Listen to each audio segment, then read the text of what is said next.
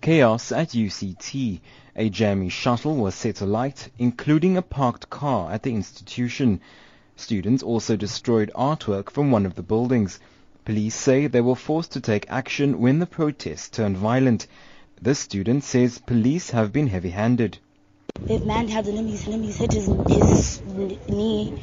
The only reason I'm emotional is that this is what we have to do to get management to listen to us. If it means signing a paper to ensure insourcing or ensuring that students aren't homeless, this is what we have to do.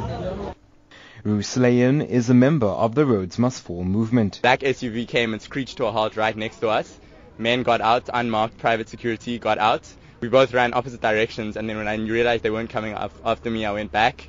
I saw Atabile running along the highway, being chased by a black SUV. The SUV stopped, men got out of the car and put him in the car and drove off.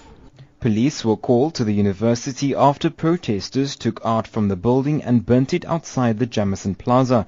RMF protesters had failed to meet a 5 p.m. deadline to remove the shack. Attempts to form a human chain to prevent its dismantling were unsuccessful. Private security and police took down the structure. Protesters have complained about an alleged lack of accommodation for students. UCT management has condemned the protests. The institution's Elijah Moholola says they will take steps against those responsible for the damage of its property. The university definitely condemns the vandalism. We also condemn the protests that are disruptive. We are highly concerned that what is supposed to be a peaceful protest over an issue that as a university we've even acknowledged that it's a challenge that we are facing, the accommodation challenge. We've acknowledged that, and we've repeatedly stated that we are working tirelessly to ensure that this is resolved as soon as possible. Police have opened cases of housebreaking and malicious damage to property. Police spokesperson Andre Trout.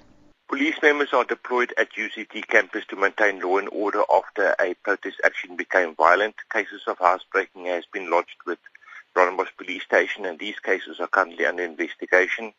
Vehicles were set alight and one person has been arrested for public violence. We will stay on the campus to maintain law and order until we are satisfied that the situation has been restored.